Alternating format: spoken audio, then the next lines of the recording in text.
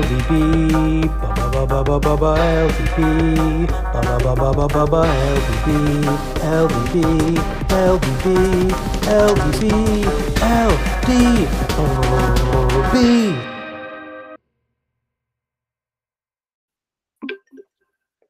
Good evening, LDB.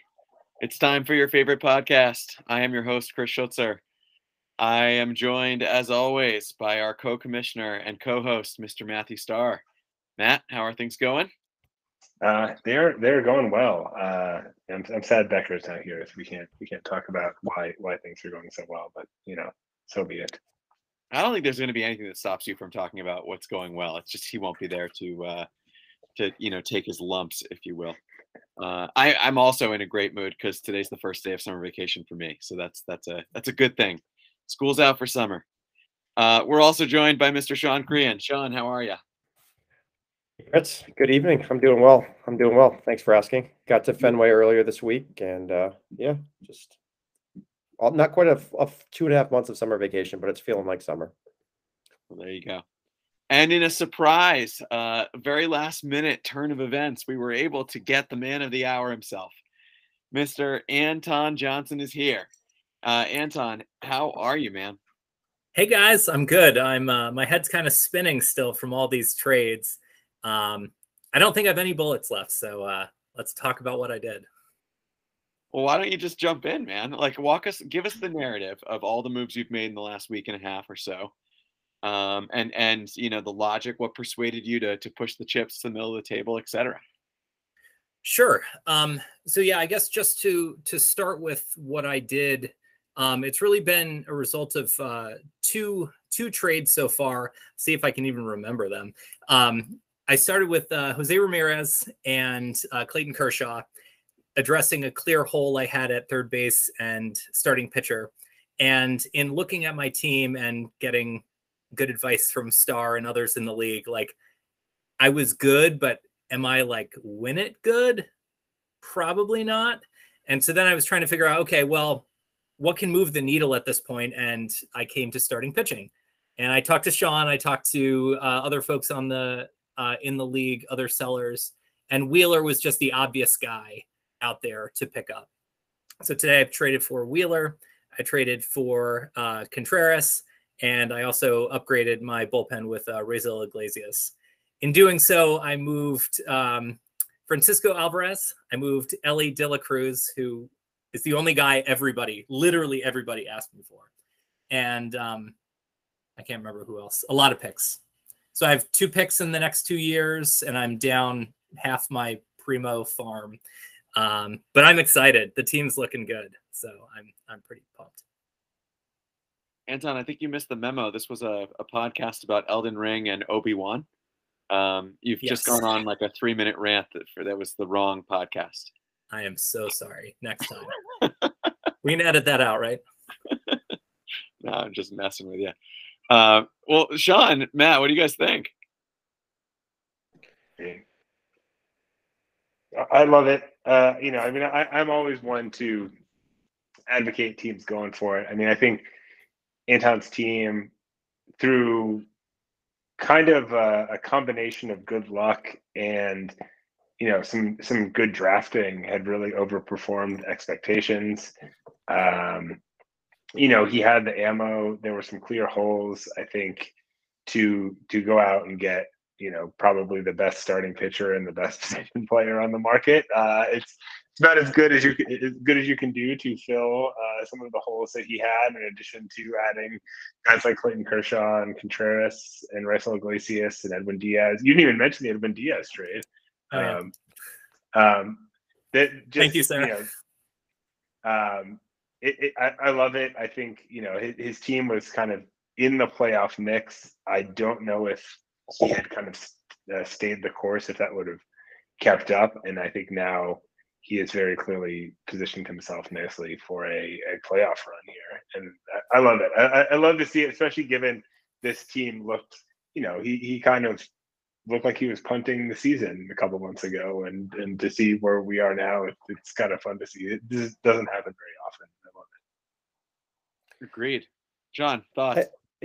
Yeah, I agree. I love the 180. I was going to ask Anton the decision making on this. Like, at what point did you feel like it was the right moment to do this? Did you feel like the prices were pretty good, like relative to what they might have been a year or two ago?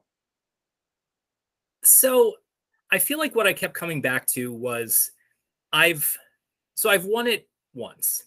And back in 2014, when I beat Chris, I had a couple of clear holes.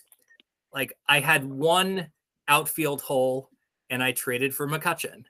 I had one other hole and I fixed it and I won. Now that's that happened one time. I've been in the finals one time. And so that's, what I'm looking at here. But in looking at this team, I feel like because I sold so hard off the top, I had to be smart about how I went into the auction. I just didn't have the money for the stars. And I normally go stars and scrubs. And I should have looked at this as I've been in this league for 14, 15 years, and it hasn't worked out for, 13 or 14 of those times. Let's try something different. And enough of those dart throws hit that I had a couple of clear holes. And so in accumulating all the picks and accumulating all of the talent that I had, I could afford to spend even, lavishly for a quick turn. Like I started talking with Nate 2 days ago. Like this was not a long-term thing. We determined that it was available. This was the price. I thought that was a reasonable price. I was looking at the amount of calendar that I had left. I'm playing Mark this week. Mark is a guy I'd like to beat. I don't know if I'm going to beat, but I would like to. And so I just wanted to get the most amount of time out of these rental players. I noticed that you just like sort of threw in there like a little stinger and then gave it like 2 seconds, that you beat me in the finals. That was nice. Thank you. Very, very sweet. You're welcome, man. I understand you had to dive off camera for a second there. Yeah, I think you may have beaten me on the way to that as well. So it was a magical run. That year was not supposed to happen like that. Well, look, I think Sean, I'll pick up the thread. Like, I'm curious, Anton, were you finding, like, just to go back to this, like you've clearly been negotiating with a lot of people. Would you call this market typical, or do you feel that the other piece to this is that you were able to really find sellers, and there were a lot of them? Honestly, I feel like part of the benefit and what I've been able to leverage so far is the fact that I haven't seen in the past my level of aggressive buying prior to week like 13, 14. And so I wonder if it's just people want to put another week or two under their belts and see if they really are going to be good or not before pushing their chips in. And I just decided I'm at the halfway point. I'm at 500. I mean, the playoffs are such a crapshoot. I could lose in the first round, or if I give myself 10 weeks to try to get a buy or two, well, I'm a couple rounds further as is, but I need that time. I need to be able to vault myself in there. So I feel like, if anything, by being a little more aggressive, I was able to find those people earlier. I paid a bit higher of a price than I possibly could have gotten. But honestly, I feel like this has all been pretty fair market value. Like I haven't been only talking to one owner about any of these trades ever. Like I alluded to the fact that I've been talking with Sean. I'm sorry, Sean, I went a different direction, but like I was trying to weigh what I was willing to give up impact on the roster spot, and just thought pay a little more for a little extra time was worth it to me. No, do you mind if I chime in real quick with the question? Just because I'm curious. I feel like Anton paid a pretty fair price for in all of these trades, and I'm curious.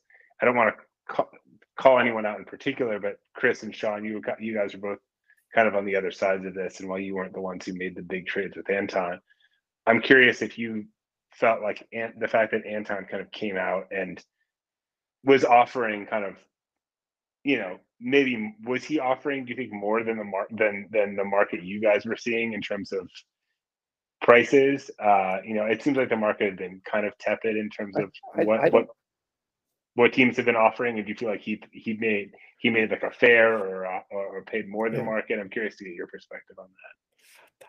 I think Anton got good prices I think he got a good price for J-Ram, partly because I have a sense for other offers, and I think I would have taken another offer if I were trading J-Ram, if I were Ray, but I think Anton paid a solid price. I think it came down to whether you wanted a basket of picks versus like more of a premium prospect, like kind of a top 10 guy. But I think, I don't know. This is a tough question. I do think there are fewer top double A's available, partly because there aren't the teams that do have them I think are clinging to them fairly preciously, understandably so. There may be one or two teams that have a bunch of them, that are just potentially distorting the market a little bit. But I think in the case of, say, Paul with Noelvi Marte, who, by the way, is still in the lower levels of the minors and is more prospect pedigree than like fundamental performance that's like off the charts. But like I know Paul has been making him available for the right package, but I don't think he's necessarily like gonna just let him go for anything. And I think that's the right move. But I don't know if in years past it would have been as hard to pry these guys loose. But I don't know. I also feel like I'm getting interesting offers for Gallen. I'm personally okay keeping him, so I'm not just going to trade him for anything. But no, I mean, Anton paid a good price for Edwin Diaz. Like I debated this with you, Star, separately, and also with Ian. I think some of us think that a top 3 reliever is worth that 3rd rounder in the playoffs, and some don't. I think that's a debate to have, but Anton and I think seem more aligned on it than maybe you and I are. But no, I think it just depends. I think maybe it's a little harder right now to get that top double A talent. People are a little more willing to trade the picks, it seems. Chris? I feel like I'm willing to name it. More than in years past, it feels like we have teams that only have 1 or 2 bullets in the gun that are exactly the clear contenders, right? And I think it's the landscape that has been created after several years of the same teams being towards the top and the same teams being towards the bottom. So we've got some clear, for lack of a better term, I'm going to go with hoarder of prospects and picks and then I don't know who that could be. It's tough to tell. No, I mean, but listen, This is not an attack on anyone. I think people are having great strategies, and we're seeing the way that's going to unfold. But right now, like if you look at, I'm picking Dubner at random. Like if you take Dubner, he's got Casas, and that's it. Like if you look at you, no, he doesn't. No, he doesn't. He traded him. He traded Casas to me last year. Yeah, I have literally nothing. I have picks. That's all I have. Becker's got almost nothing left. Like Brophy is not a clear buyer right now. Paul's got 1 main guy and then a bunch of picks. Like we're not looking at, okay, let's look at what you have and negotiate which of the top 5 guys you can part with. It's just a different landscape, and it's making for a very tricky negotiation period. Anton, I got to give you credit. Like from what I can see, everything that you're saying is 100% accurate. Like you're making fair offers and you're going after what you want and being clear, and you're getting it, because I think, you're going to be able to do that in this market. And I think that that's good. I hope more people will jump in like that. Yeah. It was funny. I was having this conversation with Mark the other day, how I feel like the aggressive selling I did in the off season, which I know you guys have talked about on previous pods, kind of set me up for this year, just because like I traded Manoah. Had I known how good he was going to be and where I was going to be, might not have sold him. But if I held on to him at a 0.5 K2, I probably would have gone more stars and scrubs, would have had more holes, wouldn't have bought, and may not be as competitive as if, I had traded him. I paid $30 or $40 million for a bunch of picks before the AA draft. Also, that brought my top line value of how much I could buy during the auction down. So I had to adjust my strategy out of pure necessity, and it worked out. I think I had a great auction. I could have very easily not had a great auction and not been talking to you guys today, but it worked out. Anton, one more thing I want to say that I just want to echo you, because I think you're 100% right on this too. I don't think we pay enough attention to the timing of the trades in this league. Like the rental concept, we wait until the 15th week and then it's like, 5 weeks, I'm not willing to pay that much. But the best trades are the ones that happen early, where you can get the wins and get the buys, right? Every run I've ever made, I've had a double buy. And it's been because, we had the great regular season, made early trades, and you got to be aggressive in buying or selling. So from my seat, just one man's opinion, I applaud you. I think you did a fantastic job. Thank you, man. And credit to you. Let's keep beating on Jorvi this week. I'm loving this. I'm doing loving everything how this is I looking. can. Yeah, I think my boys took the bulletin board material that Ian said, where a surefire max penalty. Oh, that got us going. We're not having any of that, Ian. No way. We're fighting. Jorvi, your team is amazing. I need all the help I can get. That's all, man. And I keep hoping Mark's gonna buy. I don't know which way he's gonna go, but I hope he buys. I know it would directly hurt me, but it'd be fun to see. Yeah. I know he promoted Tucker, and I was like, "Oh, is this the start of it?" And then that was just it. It was just Tucker. I was like, "Oh, doesn't no, he man, have he to picked promote up Tucker? Birdie, who's just stealing bases every game. Doesn't he have to promote Tucker? He can't protect him. I thought that was like a must. no." promote. He would be Rule 5. He has multiple Rule 5 eligible players. But So he would. didn't protect him already. No, he wasn't eligible last year. He was Oh. just short of eligibility last year. So That would be interesting. Yeah, just a quick podcast hosting thing here that I want to say for the listeners. Anton joined us very graciously at the last minute. I'm hoping he's going to stay as long as he can, but he promised us 20 minutes, and we have reached his 20 minutes. So at some point, he is going to just duck off, and he'll probably interrupt us and say, "I got to go. I got childcare stuff to worry about." So just when that happens, don't be alarmed. Anton is fine. Thanks, Chris. I can probably do another 5.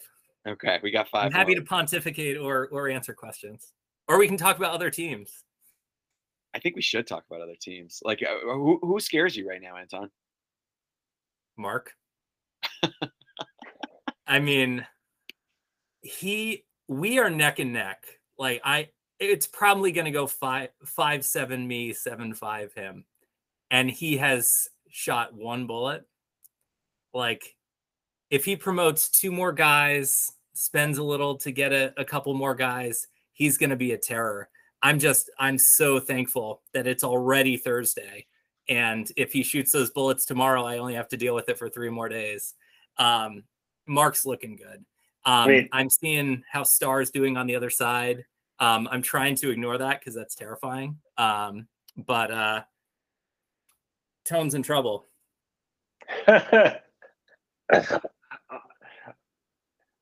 Very nice. Yeah, I think one thing that maybe kind of under the radar that benefits you is that there aren't that many like stars left to trade for or obvious players left to trade for, and you just took a couple of them off the board and took them out of Mark's hands potentially. Not that Mark necessarily needed a starting pitcher, but Mark needs some help, and to take guys like Wheeler and Contreras off the board, there aren't that many players left for him to now go out and acquire. So that I think is kind of an extra bonus to what you did there. Not only did you help yourself, but you kept your opponent, your primary competition for the playoff spot from improving. I was contemplating doing a Godfather style offer to take off I don't know, Nola and Cole, someone like that, and then like directly improve and directly not hurt him. But no, he stuck to his guns. He knows how to acquire prospects. So that wasn't going to work. You thanked me a few minutes ago for the good work my team's done in the first 4 days. I'm going to thank you right back for not sending them over to the White Walkers. Like, if we're gonna improve a farm system, I'm glad you chose a different one, because the winter is coming. I'm sort of like, it's getting cold in here. I'm pretty sure it's. Hasn't he still not watched that show? I don't think he has. Yeah. No. Can we? Sorry, you're looking like Obi-Wan right now. Are you watching? You didn't comment. Are you a Star Wars guy? Oh, I'm a Star Wars guy. Yeah, I haven't watched the last 2 episodes. I'm too behind. Are you with But Star? I'm enjoying it. You're not in on this Obi-Wan stuff, or you are? Oh, I am. I've watched the first 4. I've not watched the last 2. Work's been a little crazy, so I'm a little behind, but I'm enjoying it. I'm loving seeing Darth Vader again. I'm only fun. 2 episodes in. I'm looking forward to this Vader plot. I guess we shouldn't spoil anything. Although, as Star pointed out, how can you really spoil too much when you know how this stuff ends?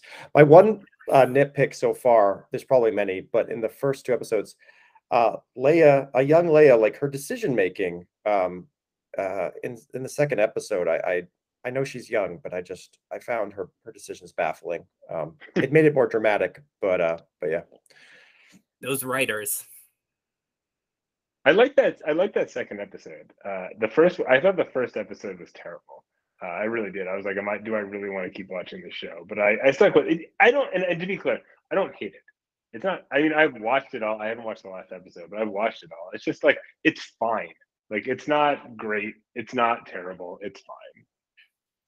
So George and I have this theory that TV and movies, they all have a corresponding food, right? So like you'll have your steaks where it's dense and you really have to sit down and you're having like a meal, and then you'll have your Doritos.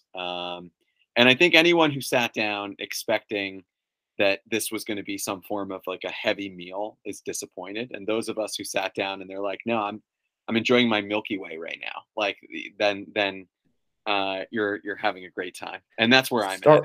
Star Wars is never steak, Chris. That may be controversial. Right. Yeah, that's like a hot dog or something. The Mandalorian is not a steak, but the Mandalorian's good. Obi-Wan is not a steak, and it's also not a Milky Way. It's not there. It's a different. It's yeah. I don't want to go on an Obi-Wan bashing journey here. I just needed to go there. I felt like it was the right way to get a little more of Anton out tonight. I'm enjoying it though. It's been fun. Yeah. All right. On that note, I should probably step out. Appreciate the time, guys. And yeah, best of luck. Mark, may the force be with you. Good, man. Yeah, indeed. Thanks for joining us. Bye. All right. So I think thank you, Anton, again for joining us tonight. That was pretty great. I think that was a really good lesson too. So we managed to touch on all of his trades. Like, what are the trades that happened that didn't involve Anton? This might take us a moment because I think he's involved in most of them, right? So you had Star's trade, right? Yeah, Josh, my trade. Well, Star, why don't we give you the podium then? Why don't you talk a little bit about what you've done? Yeah, I mean, I don't know. I've been in a strange spot in that, like, I think because even though my offense has actually played very well over the last now month and a half or so, I think the way that my season started, I think I convinced myself that I really needed to get a bat. And I actually felt like I needed some starting pitching depth. But Machado, after I missed out on Ramirez and I knew I couldn't compete with Anton's offer, I felt like Machado was kind of the best bat available. At the time, Alex Bregman was not hitting super well. I feel like third base was a good place to upgrade. Bregman has been on absolute fire since I acquired Machado. So now I have to figure out a way to get them both into the lineup when Machado comes back. But that was really what it came down to. It seemed like that was kind of the weak spot of my team. You know, I felt like you can never have too many bats. And he was kind of like the one clear superstar that I felt like could benefit my team that I was able to get. And I added Alex Wood, who's been terrible in 2 starts since I acquired him, but I felt like I needed some pitching depth with some injuries that I was dealing with at the time. I thought it was a good trade for both of you. I thought it was a good trade for both of you. My read on this is, I thought it was sort of validated the market that I was seeing for JD Martinez when I traded with Ian. That's a little bit of a story, which I can get into in a second. But I feel like these trades to me look like trades that would normally happen around the trade deadline. It's like a first roundish, like I think we talked about the Star, like you were saying, Prados, you drafted him later in the last year's draft, but maybe now would be equivalent to a first rounder or some kind. That's what I traded JD for. But I feel like in the past, that caliber of player could have gone a little bit later in the season, closer to the deadline for that package. And so that's one where, and maybe maybe if folks disagree, we'd have to go back to really look at this carefully, but that's my instinct. And that's one area where I feel like the market is a little bit more of a buyer's market. Maybe it's kind of nitpicking. It's not a big deal to trade that same package a few weeks early, but if you are trying to avoid McQueenie penalties, every trade matters. And so if you pull the trigger early, maybe you would expect a little bit more value there as a seller. But no, I thought it was a good trade for both of you. Makes sense. Yeah, it's funny. I made that offer to Josh. Like, originally it was for Liam Hendriks instead of Alex Wood, and then Hendriks got hurt. But it was funny that he said, "Oh, he told me that's clearly the best offer that anyone has made." And I was like, "Oh, that's kind of surprising, actually, that no one else had really come to the table and made an offer that really came close to that." It was surprising to me. I think there's something that's happened here that's not what I predicted at all, and that's just that there's been a sense of urgency from buyers. Mostly because, nobody had urgency at the point that Ryan and I consummated our trade. And then now we're seeing some dominoes fall to the point where, Matt, to quote you from literally 5-7 minutes ago, there aren't a lot of major pieces left. So that kind of happened quickly. And so the teams that I think really needed to make a move, they might find themselves missing out at this point, which is surprising, given where the market was a few minutes ago. Sean, I think we got. I just want to say, just in terms of the timing. I mean, I don't know. Part of the reason I felt like it was the time to move for me was that I think the double buy, or a buy in general, but the double buy in particular, is so valuable that the earlier I can move to make them to add those guys and improve the team and improve my chances of getting a buy or a double buy, the better for me. And that was really what it came down to for why I was motivated to do that when I did. Anyway, go carry on.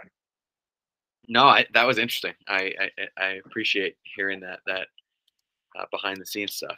Sean, I think we need the story. Can you give us the story? It's just as I described to Paul after the fact, for Ian and me, imagine two older Jewish men. And for those of you that don't know, my name is fully Irish, but I am half Jewish. So this is said with full love and a realistic assessment of my cultural heritage. But imagine two older Jewish men haggling over a piece of like very well used IKEA furniture on Craigslist. And that was me and Ian talking trades over the last month and a half. It started bigger. I kept telling Ian, like, dude, I love you. We've traded a lot these many, many years of LDB, but I'm like literally moving across the country with my family. Like, I don't have a lot of bandwidth right now, so I may be slow to respond to you. It's not a matter of disrespect or, don't like your offer. I just literally just have no time and energy to talk. And like every morning checking in. And, we all love it. And he keeps us on point. He is like the Energizer bunny. He like just keeps the league going. So more power to him. But it was just like, oh my God, like I was like dealing with moving trucks and like shipping my car and like kids and all this stuff. And I was like, oh, the most pressing agenda on my inbox today is getting back to Ian on this JD Martinez plus trade. But no, it was hilarious. Like every day we were talking bigger. We were talking Story. We were talking, I think, Edwin Diaz, like all these pieces. And eventually, we settled on JD plus, and it actually consummated. We were almost done with it right when Star and Josh made their trade. And your trade, Matt, like I think it moved to market a little bit, but we ended up sticking to parameters. I think JD is having a weird season, like incredible. Like you want him on your team right now and as a major league team, but from a fantasy perspective, not quite as good as it looks because he's not hitting the home runs. Even though I feel like you look at his swing, he's not pulling the ball quite as much and he's not lifting it quite as much. But everyone who knows JD knows he's like such a scientist about this. I feel like he could just in a minute start lifting the ball a little bit more. The exit velocity is still there. Anyway, point being, I think he's a little bit discounted right now from his normal value, even with his age, just because he's not hitting for power. And so the RBI production isn't quite there either. But great player. I'm happy for Ian. I think he's going to do well for him down the stretch. But yeah, for me, my team, I still have a couple of assets I'd like on the table. I think I'd still, I've been hesitating on Gallen, as Anton mentioned. I was asking for Ellie De La Cruz. I'd like to get a prospect that I like out of one of these two guys at least. But, I built a pretty big pick pile. I may continue to build on it. 12 picks. Feel like I like the double A's I've acquired over the last season or so. So I'm feeling good about the rebuild. But yeah, that's where I am. And that's the Ian story. Love you, Ian. It's great because I feel like I was getting just occasional commentary from both of you, as just like every once in a while, I would just be like, fucking Ian, or like, God damn it, Sean, it's so unreasonable. It's Which like, is a sign and of then, like a real good week haggle, would right? go by, and nothing would happen, and I'm like, what is going on here? And like again, like a good player, but like nothing like some of these trades we were just talking about with Anton. So it's a good haggle. It's a good haggle. I'm envisioning this thing that both of you do where like Ian sets the line and he's like, listen, man, if you can't do this, I'm afraid the deal is dead. And then you're like, well, then the deal is dead. And Ian walks away for approximately 7 minutes and then comes back and is like, what about this? And then you went right back to him. Yeah, no, for sure. And I think in the past I'm used to that, but I was a little bit more emotionally raw this last few months. So I was just like, oh man, oh, you're making me feel like up and down. But no, all good fun. It happened. I'm definitely pulling for Ian here. And frankly, he and I are still going to talk on Story. I know he wants him. We disagree on what he might trade him for, but that's okay. More time. Story is probably the biggest piece yet to be traded. I think you're going to wait for the next big hot streak, and then he'll find a new home. That's my prediction. We'll find out if I'm right. Chris, do you have any pieces left to trade? Anything left? Yeah, I mean, I'm in a weird spot, and honestly, like I'm in the opposite spot from where I was at the beginning of the year. I wanted to be the first seller. I achieved it.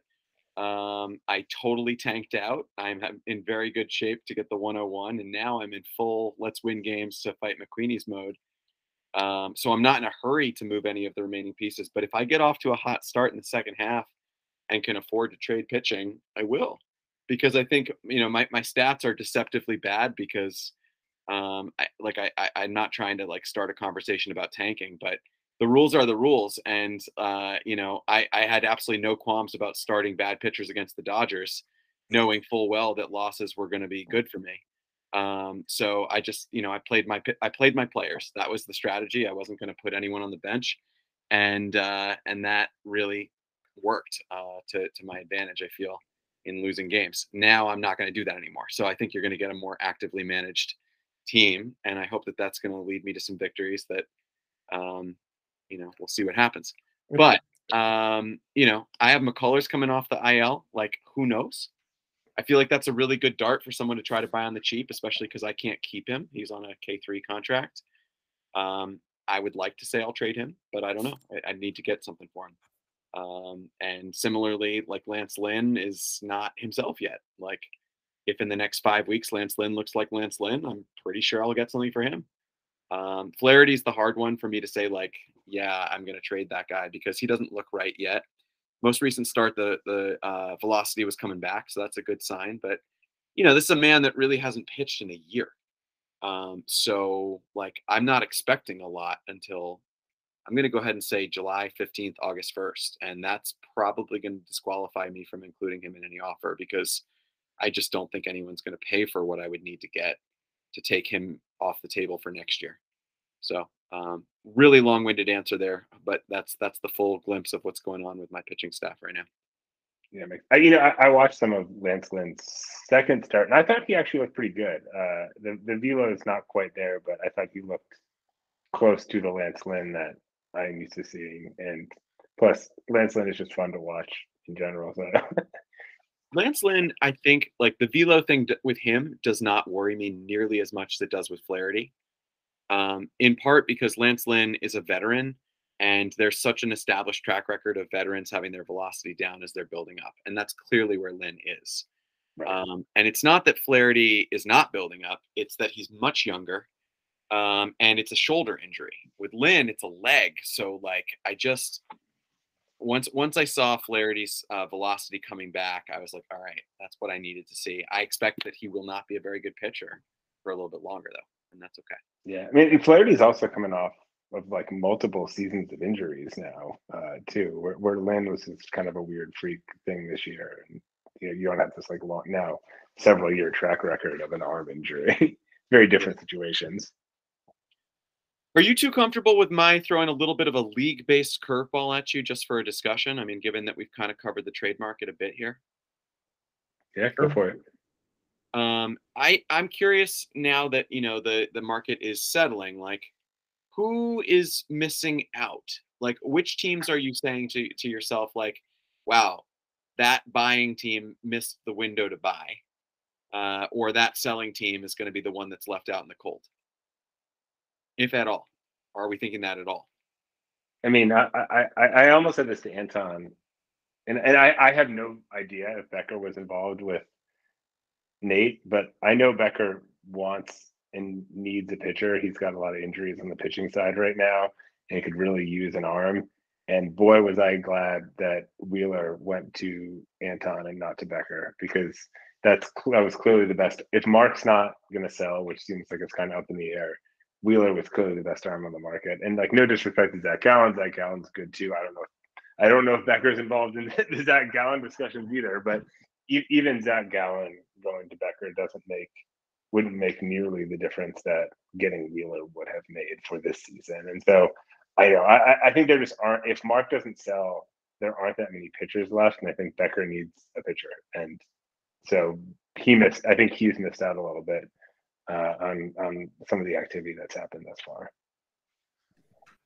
Sean, you got a take? I know Paul has been kind of nibbling and in a lot of discussions. I mean, he's and I have already traded. I feel bad Alex Cobb has not worked out so far. I still believe in Cobb, but I think Paul is not done yet. He still has pieces. He has picks. I don't know if he's going to need to trade that big asset that we talked about. The only thing with Paul is, like, he's just had horrible roto luck. Like, you know, with respect to Anton's bold moves, which I think are awesome, like, his roto performance has not been particularly outstanding to date. And now that he's made these moves, I think he's moved himself into a clear playoff category in terms of caliber. But Paul has one of the best teams in the league by roto, and it's just had bad luck. I mean, even last week you were talking to Chris about intentionally starting all of your guys, knowing that a loss doesn't hurt you pre-week 11, and so that's where you build up your pole position for the number one pick. I was playing Paul, and I was like, I sent him a text. I was like, my head tells me I should not be trying to beat you here, but my heart, like, I want to, like, put up a good fight. And so I was managing my team actively as if I was trying to win, and I did beat him. And so I think I won 7-5. The week before, Star crushed me 11-1, although that wasn't good enough for Star. As we covered in the last podcast, he was disappointed by that one category, so I hope he's over that. But point being, Star got me on, like, I think one of my worst roto weeks of the season. I think I lost 15 points. That's terrible. I mean, that's about as bad as it can get. And then Paul got me on a week that I recovered 5 of those points, and he lost. So Paul's just had a tough season. I think he probably could make some moves, but just based on the fundamentals, his team is due to bounce back. And, you know, whether that's going to be enough, I don't know. Just real quick on Paul's team, because Sean, if you hadn't said him, that's who I was going to cite as well.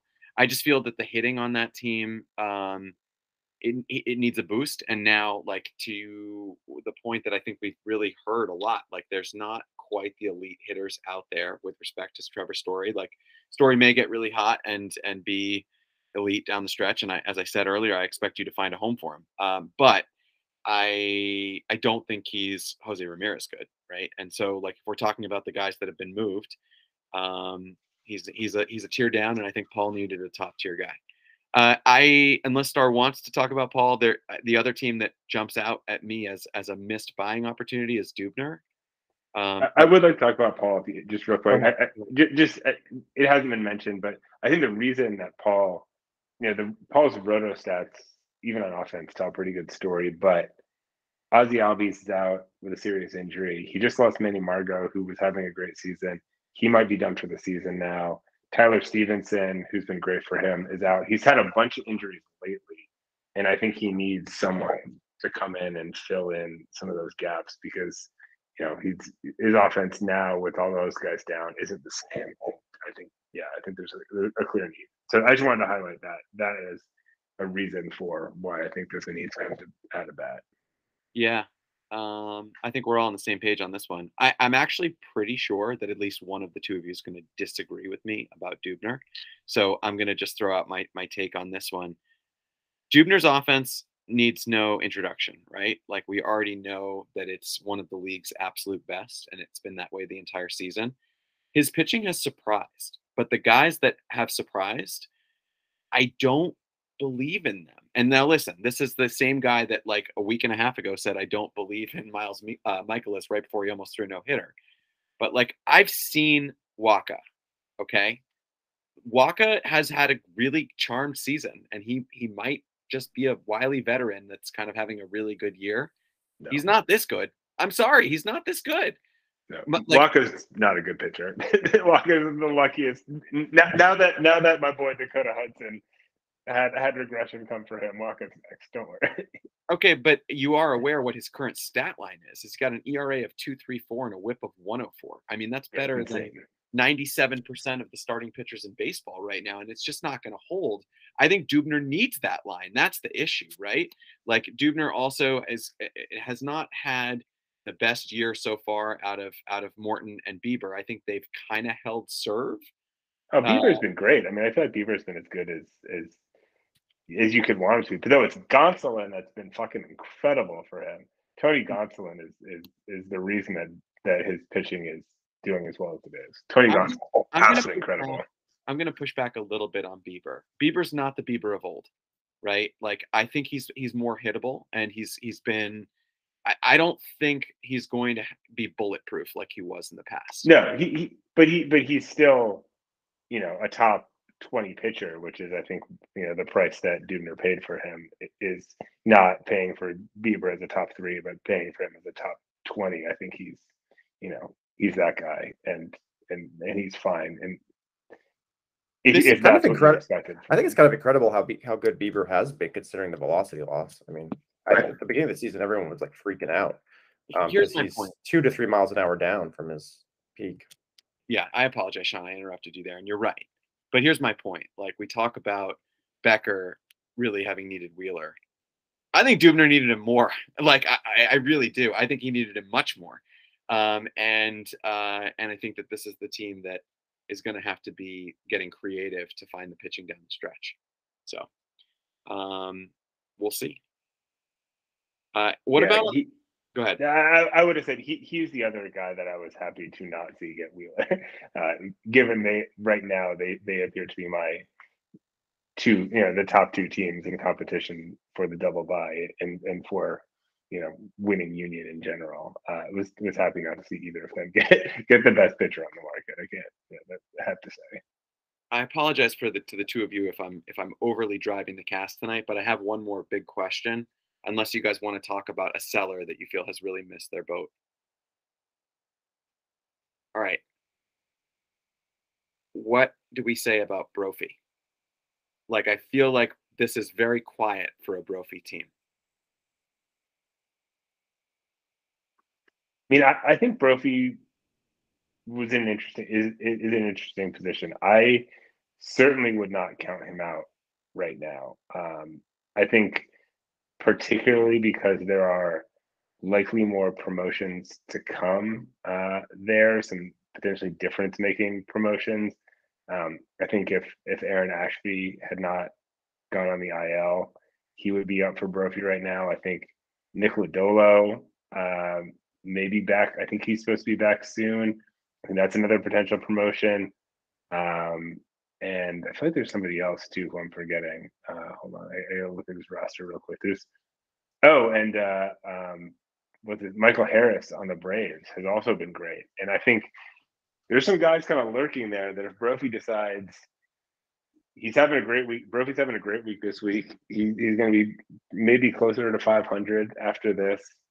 I think he's kind of taking his time, kind of seeing where his team is going to be in a few weeks. I think if he is in it at the trade deadline, Brophy could still make a move or two. But I think he's the team that benefits the most from promoting guys, and I think that's maybe overlooked if he decides if all those guys get if Lodolo and Ashby get healthy, which sounds like they will be soon, and he brings them up and they contribute, like all of a sudden Brophy's team is good. It's a team that's also really underperformed expectations thus far. And he traded away Berrios, but that's it, right? I don't think he made any other big moves yet. So he hasn't really burned it down. And this is the team that was projected to be, I think the projections said basically we're going to be the top team in the league. It's basically the same team that won the championship last year.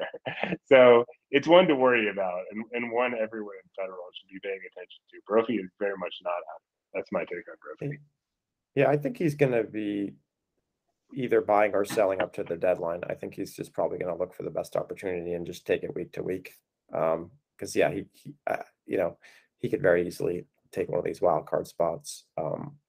But yeah, I think he'll probably wait a few weeks and then pull the trigger on something, barring like a really good deal presenting itself before then, which I don't see happening. I know he was trying to sell Matt Olson and was not happy with what he was getting. So, you know, I think if someone blew him away for like a Matt Olson, maybe he would move them. But it seemed like last I talked to him about it, he was probably going to stay the course for the time being and kind of see how it all plays out. I think the trick for Brophy is his odds of catching Tim at this point are pretty slim. So because Tim's going to hold serve this week and looks like he's going to be roughly 20 games up on Brophy, give or take a game, right? That's enough with 9 weeks to go that I'd give him 75 to 90% odds of holding the division. And if he holds it, then Brophy's like, am I going to buy for a wild card team? And that's harder to do. I feel like when you know you've got a bright future and you're going to make it either way. I mean, there's an analysis here of like how much is one player going to make a difference, and I think Brophy's really savvy at that kind of stuff. All right, we've been on for about 50 minutes. I've had a lot of fun. I'm open to more discussions if you guys have things you want to talk about. If not, I think we need to take at least 2 or 3 minutes about the Tones are really going to struggle, guys. I think these Tones are 100% going to struggle. I mean, you know, if we are being honest here, I pulled up the records in weeks 5 through 10. So Becker had the Tones had the best record through the first 5 weeks. In weeks 6 through 10, sub 500 team, 28-32 over the last 5 weeks. And you know, I don't want to count my chickens here, but it looks like he's probably heading for another loss. I don't want to say bad loss, but certainly another loss probably this week, just the way things are lining up so far. And he has had a lot of injuries. This is not the same team that it was at the beginning of the season. And so, you know, for all that we make fun of Becker for downplaying his team's success, there have been some issues here, and it's really been on the pitching side. He's just, you know, losing Freddie Peralta, losing Tyler McGill, who was so good at the beginning of the season. He didn't have a lot of pitching depth, and when those guys went down, I think who else did he lose?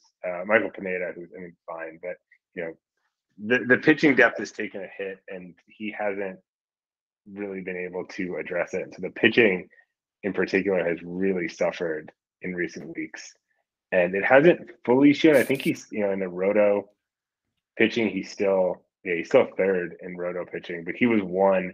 I think if you look at like over the last 4 weeks or so, it tells a very different story than that. So, you know, the offense is awesome. His offense is outstanding, and that hasn't changed. But I think there are some concerns on the pitching side for the Tones, and I don't have a good sense of when some of these guys are getting healthy. You know, I think getting Peralta and McGill back would be huge, but I don't, off the top of my head, know when they're supposed to be back. And if they're going to miss more time, I think that actually could be a problem for him. I don't think he's going to fall out of playoff contention, but I think, you know, he may fall out of the top of the division and find himself in a wild card spot. I think that's so. On McGill, I haven't followed him as closely since his early season success. I mean, his overall numbers are not that pretty. Is that just the injury the last few starts, or I mean, he's got a 5 ERA. Like it's not like he's coming home to like save the day based on that. But I think Peralta's a bigger potential benefit. Wander, I think, is going to be up with the Rays this weekend. So, like you said, the offense is already pretty strong, but what better boost than to slot him in at short, put Jazz into second. Jonathan India's having a little bit of a disappointing season. I don't know how much of that is driven by injury. I see that it hasn't played a full year so far. But yeah, I think Becker will try to make a move for pitchers. It just he doesn't have a lot of of ammo left. I mean, he's talking trading Trout, but Rod and Listen, Peter to that pay hurts Paul you in a there. different way. Yeah. I'm looking at McGill. No, go So ahead. McGill had like his first 6 starts of the season. He was incredible, and then he had to start where he got hurt, where he gave up 8 runs in an inning, and then he left the That's game what with it an was. injury.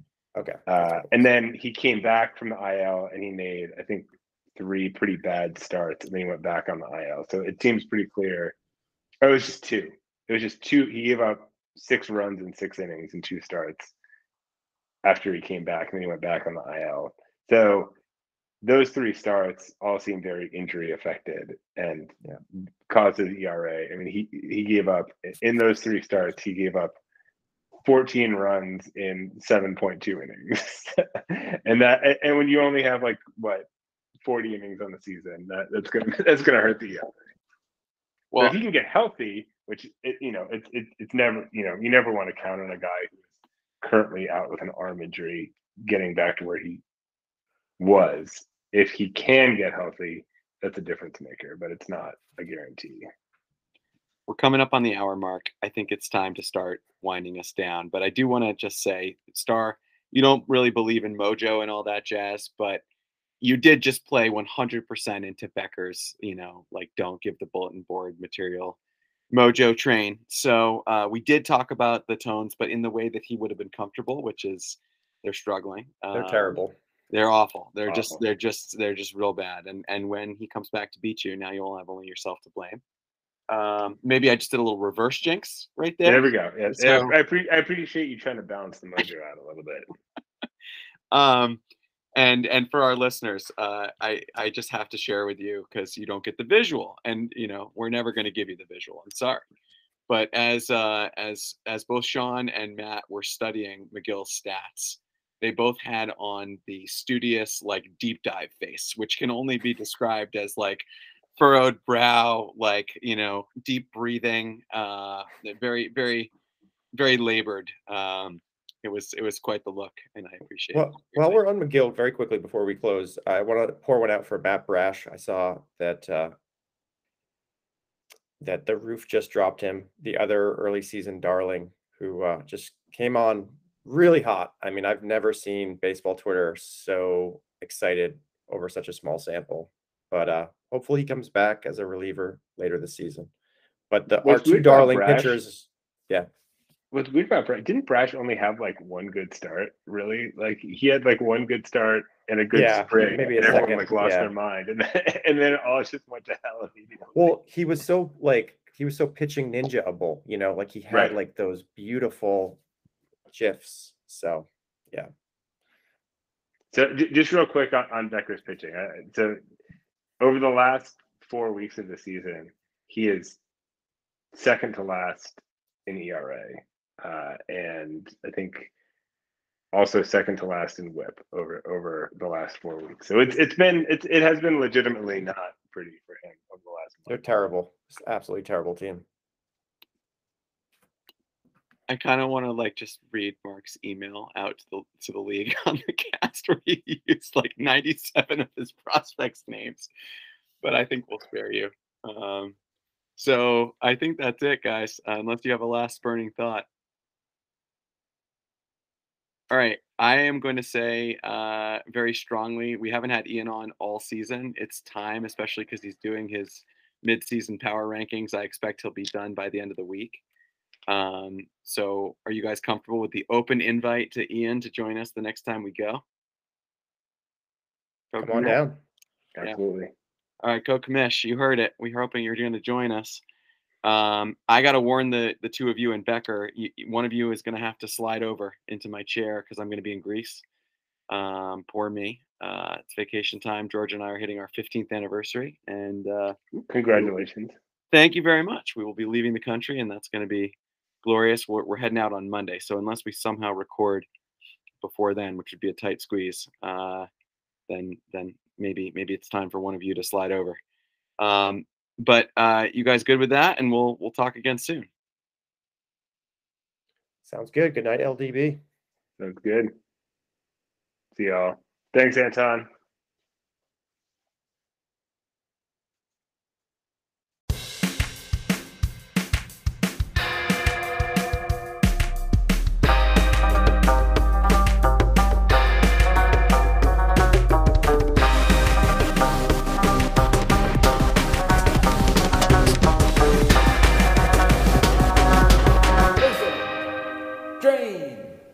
Baseball.